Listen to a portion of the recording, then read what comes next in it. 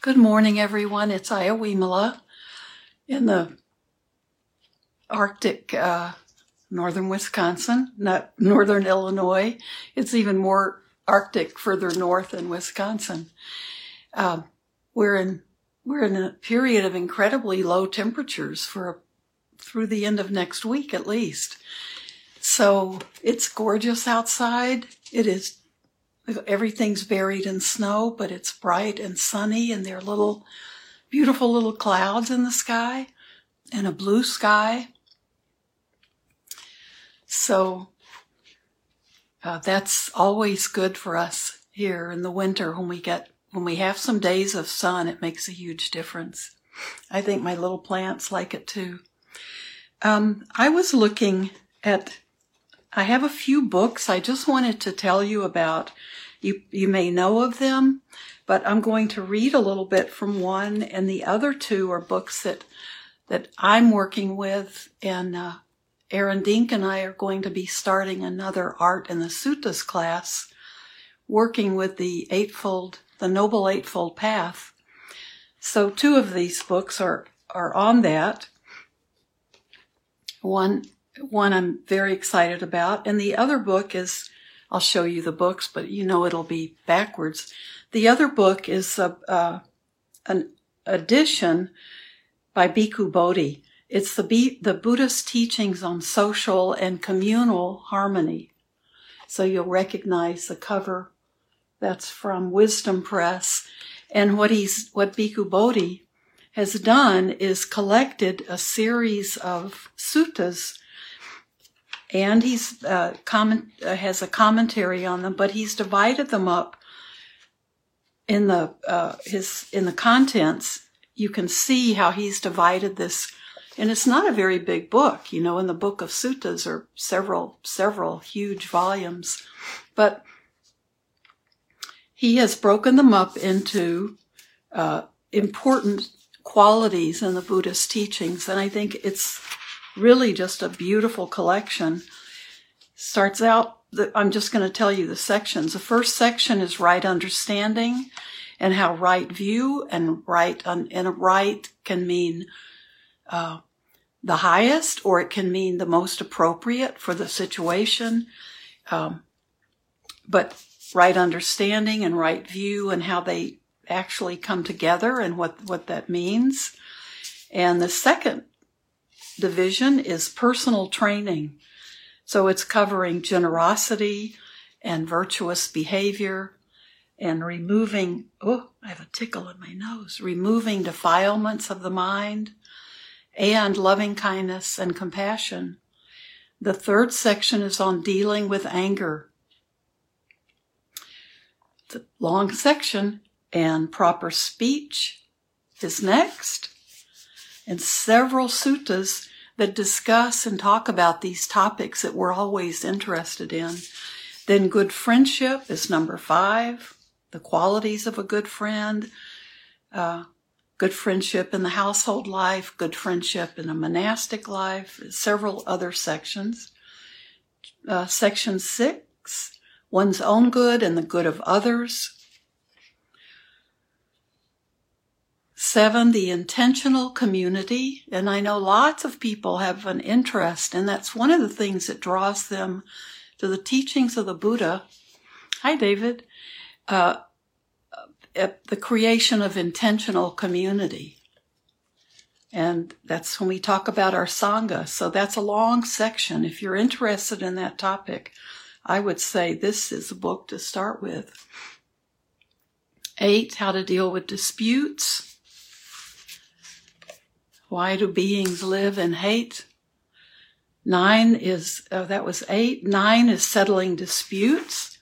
10 is establishing an equitable society. When you think about it, the Buddha was a revolutionary teacher, because an equitable society there wasn't even a concept, I don't think, in his time. And he talks about husbands and wives, and the social status, and the state, parents and children, because, usually in the Buddha's day, wives were pretty much property and children were too, and there were slaves and there were indentured people. He was very bold to take those topics on. So that's one book, and I'm going to read a little bit from the introduction of that. The other two, my favorite right now, is Gil Fronsdale's book, Steps to Liberation, The Buddha's Eightfold Path. And it's a small book. The print's relatively large. Actually, the print's quite large. But it's almost like a workbook. I can even see this if it was in a workbook format.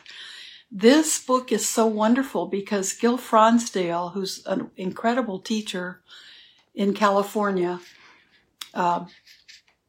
has done translations, and he's done other books, but he's an incredible teacher. Lots of his talks are with Insight, Access to Insight or Spirit Rock. But he has taken the Buddha's Eightfold Path and broken it down into what could basically be an 8-month study and reflection and practice. And I think that is how we need to work with Buddhist concepts. Unless you're just an academic and want to be able to know what they are, and that means you're really not experiencing them or living them. But this is a beautiful way to see how to work with lots of the things we read about, especially the list. All the lists that we can learn in Buddhism, we can memorize those, or we can work with them the way Gil has outlined in this little book. And it would work with other Buddhist concepts that we're working with, not just the Eightfold Path, but he gives discussion, and then he has, you spend a week reflecting on your own, how you see yourself in relationship currently to that part of the path. And then you have time to write in a journal about your discoveries every day, and there's meditation practice. And so the whole month, you can spend a whole month on each part of the path. And the whole goal is to really integrate it and make it your own in your own life. So I think that's a beautiful concept that we need to have these longer periods of, sitting with and then experiencing these things we're learning and seeing how do they work in our lives, and do we really relate to them, or is it just something that we're trying to learn about, but we're not actually living? So that's a beautiful book. And then, of course, Bhikkhu Bodhi there's so many books on the Eightfold Path, but Bhikkhu Bodhi's, and it's a small book. This is a wonderful book on the Eightfold Path and explaining it. And it's something you can just keep and go back to all the time, and pulls things from the suttas and talks about meditation and talks about each one of the parts of the path, and again, how the Buddha taught and why, and reflections for us. So, and the Noble Eightfold Path is the salute. When the Buddha taught about, after he became enlightened, and he realized the Four Noble Truths. The first is, there is suffering. I don't think we would translate it as life is suffering, but more that there is suffering. We need to accept that. We need to recognize that the quality of suffering is inherent in our lives. And the second truth is that there is a cause for this. So this is like going to the doctor, right, and having something diagnosed and then the cure found. So there is a cause, and that cause is our clinging and our grasping for things, other people, but the grasping and not being able to relinquish things that are conditioned, so they're not permanent, they're impermanent. And when we cling to things that are impermanent, we're setting ourselves up for suffering. And our nature is to want to cling to something we like and to push away with equal, disgust or aversion to things we don't like, which is kind of a reverse clinging. And in this world, things are impermanent and things contain suffering because of that.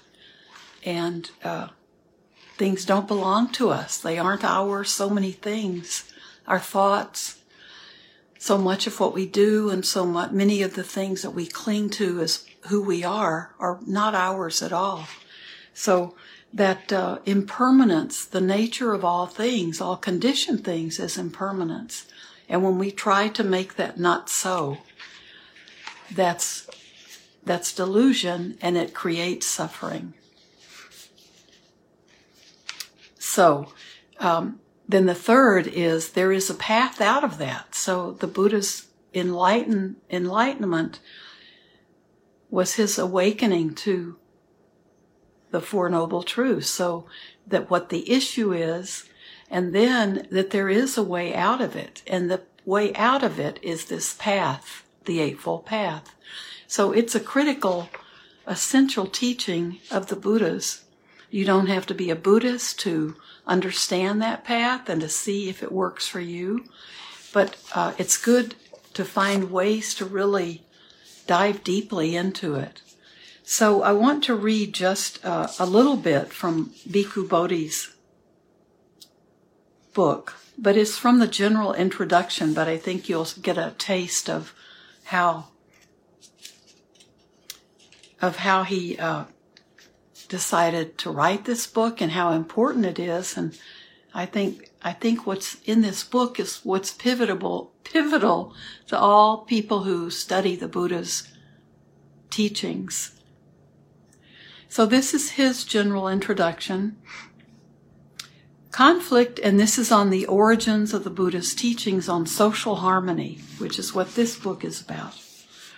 Conflict and violence have plagued humankind from time immemorial, leaving the annals of history stained with blood. While the human heart has always stirred with the yearning for peace, harmony, and loving fellowship, the means of satisfying this yearning have ever proved elusive. In international relations, wars succeed one another like scenes in a film, with only brief pauses during which the hostile powers set about forging new alliances and making surreptitious grabs for territory. Social systems are constantly torn by class struggles, in which the elite class seeks to amass more privileges and the subordinate class to achieve greater rights and more security. Whether it is the conflict between masters and slaves, between feudal lords and serfs, between the aristocrats and the common people, between capital and labor, it seems that only the faces change, while the underlying dynamics of the power struggle remain the same. Communities as well are constantly threatened by internal strife. Rival bids for power, differences of opinion, and competing interest among their members can tear them apart, giving birth to new cycles of enmity. When each new war, division, or dispute has peaked, the hope rises that reconciliation will follow, that peace and unity will eventually prevail. Yet again and again, these hopes are quickly disappointed. A moving passage in the scriptures of early Buddhism testifies to this disparity between our aspirations for peace and the stark reality of perpetual conflict. On one occasion, it is said, Sakka, the ruler of the gods, visited the Buddha and asked the anguished question, why is it that when people wish to live in peace without hatred or enmity, they are everywhere embroiled in hatred and enmity? Then he quotes the text. The same question rings down the ages and it could be asked with equal urgency about many trouble spots in today's world. Iraq and Syria, the Gaza Strip, the Central African Republic and South Sudan, Myanmar and Sri Lanka, Charleston and Baltimore. Everywhere, right? This problem must also have weighed on the Buddha's heart as he traveled the Ganges plain on his teaching tours. The society of his time was divided into separate castes distinguished by the prerogatives of the elite and the servile status of those at the bottom. Those outside the caste system, the outcast, were treated even worse, subjected to the most degrading indignities. The political landscape, too, was changing as monarchies led by ambitious kings rose from the ashes of the old tribal states and embarked on military campaigns intended to expand their domains. Within the courts, personal rivalries among those hungry for power were bitter. Even the spiritual communities of the time were not immune to conflict. Philosophers and ascetics, proud of their theories, sparred with each other in passionate debates, each seeking to defeat their rivals and swell the ranks of their followers. In a deeply moving poem in the Sutta Nipata, the Buddha gives rise to the feeling of vertigo such violence had produced in him, perhaps soon after he left Kapilavatthu and witnessed firsthand the world outside his native land. Fear has arisen from one who has taken up violence. Behold the people engaged in strife. I will tell you of my sense of urgency, how I was stirred by a sense of urgency. Having seen people trembling like fish in a brook with little water, when I saw them hostile to one another, fear came upon me. The world was insubstantial all around. All the directions were in turmoil. Desiring an abode for myself, I did not see any place unoccupied. It's beautiful. It's beautiful poetry about the condition of the world. And I don't think any of us would say it was any different now, about 2,700 years later. And I'll read just one more. Once he began teaching, the Buddha's primary mission was to make known the path that culminates in inner peace, in the supreme security of Nibbana, release from the cycle of birth, old age, and death. But the Buddha did not turn his back on the human condition in favor of a purely ascetic, introspective quest for liberation. From his position as a renunciate, who stood outside the conventional social order, he looked with deep concern on struggling humanity. Enmeshed in conflict while aspiring for peace, and out of compassion, he sought to bring harmony into the troubled arena of human relations, to promote a way of life based on tolerance, concord, and kindness. But he did even more. He founded an intentional community devoted to fostering inner and outer peace. This task was thrust upon him almost from the start, for the Buddha was not a solitary wanderer teaching those who came to him for guidance and then leaving them to their own devices. He was the founder of a new spiritual movement that from the outset was inevitably communal. Immediately after he concluded his first sermon, the 5 ascetics who heard it asked to become his disciples. As time went on, his teaching attracted increasing numbers of men and women who chose to follow him into the life of homelessness and take on the full burden of his training. Thus a Sangha, a community of monks and nuns who live in groups, traveled in groups, and trained in groups, gradually developed around him. So that's just his introduction, and how he describes how he structures the book. I think it